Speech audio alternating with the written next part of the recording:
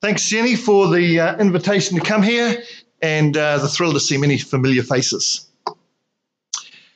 So many of you have been on holiday or have been looking after the kids or the grandkids and you're back and you just want another month just to earth yourself. But sorry, we're beginning a new year and we need to get some inspiration from the Bible, and especially from a person who exhibited and personified the sort of spirit that we can do with in 2022.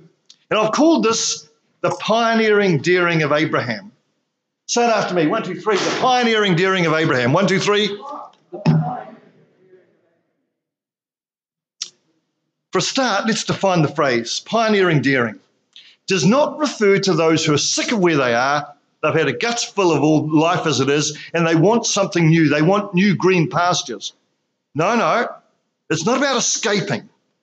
God-honouring pioneering daring is when you're relatively comfortable and reasonably happy, a 5 or 6 or 7 out of 10, where you are. But you're willing to answer the call or the nudge or the whisper and leave behind your present situation and embark on something different, unknown, perhaps risky and dangerous for you. Something that will add value not to your life necessarily, but to the lives of others who you live against. And that's exactly what Abraham did.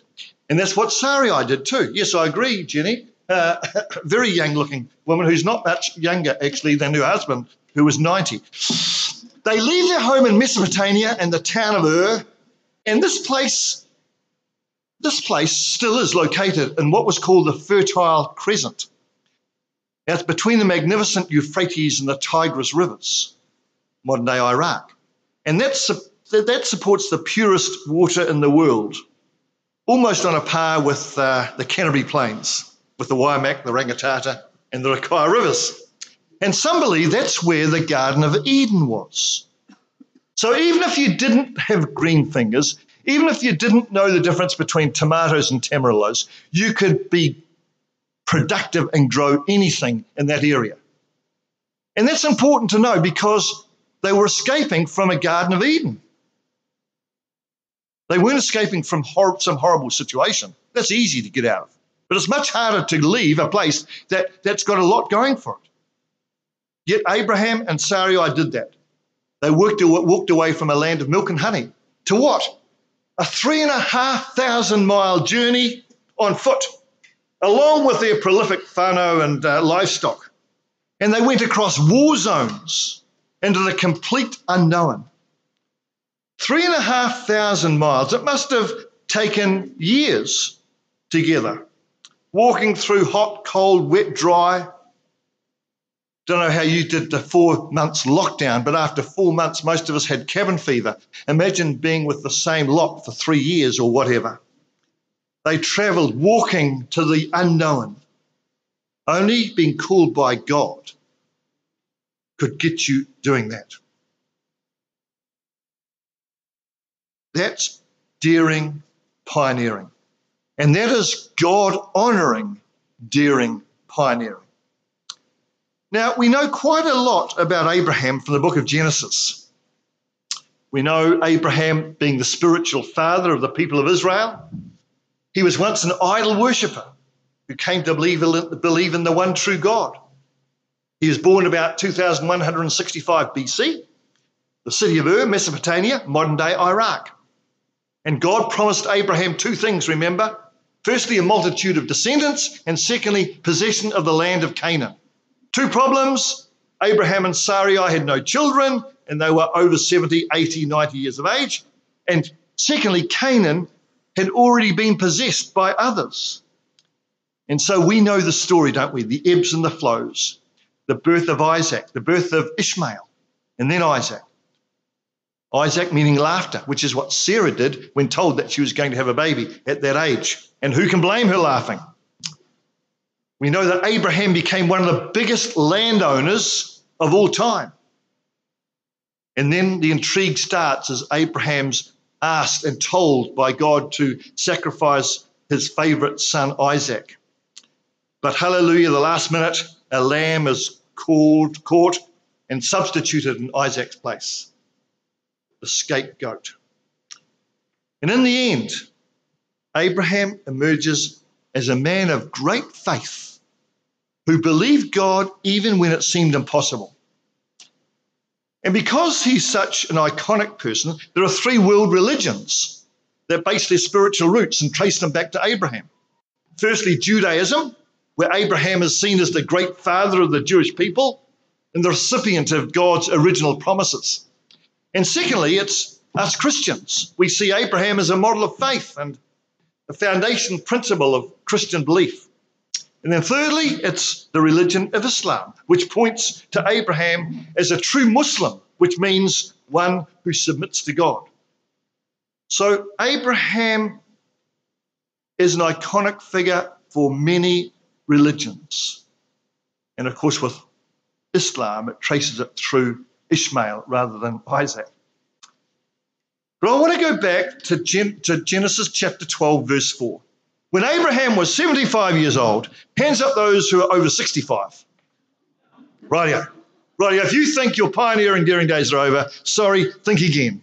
When Abraham was 75 years old, he started out from Mesopotamia for the land of Canaan. Genesis chapter 12, verse 4. When you get home, underline it in your Bible with question mark. Now, there's something I discovered a wee while ago, because I'm not very good with the old computers and iPhones, but someone introduced, Jocelyn Smith from the Cathedral said, you need to get to know Siri. Siri. Hands up those who know anything about Siri. Right, I didn't hear. Siri, you ask Siri on your iPhone, hey Siri, and it provides answers. It's amazing, isn't it? And it doesn't always go right. But anyway, I asked Siri, how long did it take Abraham to get from Mesopotamia to Canaan? And Siri directed me, and I kid you not, to the Ernest Rutherford Retirement Village in Stoke Nelson. The mind boggles at those connotations. Now, I imagine some of you are saying, listen, I'm still in holiday mode, give us a break. Pioneering daring is not for me, but I can tell you it's for others who are better qualified. They're much better than I am. I haven't got the qualifications. And you've heard the story of a brand new vicar being appointed, and they came and they were really intimidated by the educational level of the parishioners. And so this new vicar thought, what can I do to quell my inferiority complex? And they came up with a good idea. And so on the notice board was the Reverend Wendy Kington, LLB, BA. She put it on the website, and your website is amazing, by the way. She put it on the letterhead. She put it on Fenelton Road, LLBBA, but only she knew that it stood for looks like a bishop, but ain't. Sometimes we can get intimidated by others. And so it's not for me. I don't have what it takes. Well, in 1962, there's a classic study called The Cradle of Eminence. It was done by a couple called Victor and Mildred Goetzel. And they investigated the family backgrounds of more than 400 highly successful people. And they wanted to identify the early experiences that may have contributed to the remarkable achievements they'd made in life. They included people like Einstein. And their backgrounds proved very interesting reading. Listen to this. 75% came from troubled backgrounds, childhoods, enduring poverty, broken homes, parental abuse. 25% had physical disabilities. And most of those who became well-known writers or playwrights watched their parents embroiled in one crisis after another. And the researchers concluded the need to compensate for disadvantage was a major factor in their pioneering drive. They had the overcoming attitude. They had the daring pioneering spirit. So I want to clarify, daring pioneering spirit may not necessarily mean a sudden explosion of movement and ideas, an aha serendipity moment. Remember William Wilberforce, 1789, stood before British Parliament, eloquently cried out for the day when men, women and children would no longer be bought and sold like farm animals. Each year for the next 18 years. This bill was defeated, but he continued his tireless campaign against slavery. In 1833, so he started in 1789, how's your maths? 1833, 4 days before his death, Parliament finally passed the bill completely abolishing slavery. That is pioneering daring, and it takes ages. On the other hand, remember Rosa Parks, the Afro-American woman, a committed Christian. She was arrested for refusing to give up her seat on a bus for a white man. When I sat down on that bus that day, she wrote, I had no idea history was being made. I was only thinking of getting home. But I made up my mind, after many years of being the victim of mistreatment that my people had suffered, not giving up my seat seemed very insignificant. It was, for me, the time to stand up, or in my case, to sit down. So God-honouring pioneering daring can mean all sorts of things. It can mean taking a stand to support a person you see who is continuously under the pump. They have been often overlooked by everybody. Hardly anyone rates them. And they have no one to go to bat for them, no one to support them, no one to stand by them other than you. And you. You're it. Will you do it?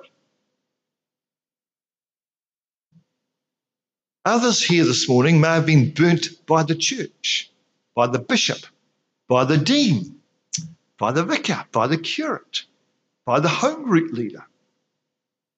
Pray for the pioneering spirit of Abraham to risk again. Some have failed as business people, others in their relationship with God, in your present job. Have another go. You are wiser than before. You are fitter than before. You are more capable than before. You see, it's too easy not to take the risk. This morning, can all of us pray for a Holy Spirit dose of Abraham's God-honouring, pioneering daring? To step out, to step up, to step over, to step under. Even if you've been hurt in the past by disastrous relationship breakups. The wounds are deep, the scars are raw, and your pioneering, daring spirit is buried deep. Can you pray for the courage of Abraham to dare risk love again, to dare risk being loved again, to have another go, to step out again? You see, it's too easy not to risk again. It is completely understandable not to risk again, but that invites paralysis. Patsy and I have had a tragic year last year. Our 42-year-old son working in Sydney stepped over on the pedestrian crossing and dropped dead immediately of an aortic dissection. We're on bereavement leave in Nelson at Tahunanui, and we got a phone call from our youngest daughter's boss, Andrew, at the rest home. Said, your daughter, Sarah, is so responsible and she hasn't turned up for work. So we sent our daughter around, Elizabeth, and she discovered her sister's body, having suffered a major seizure, one she hadn't had for 4 years. So over 1 month, we lost our eldest son and youngest daughter. So our pioneering, daring spirit is not high on the radar. But we are still called to step out and to step up.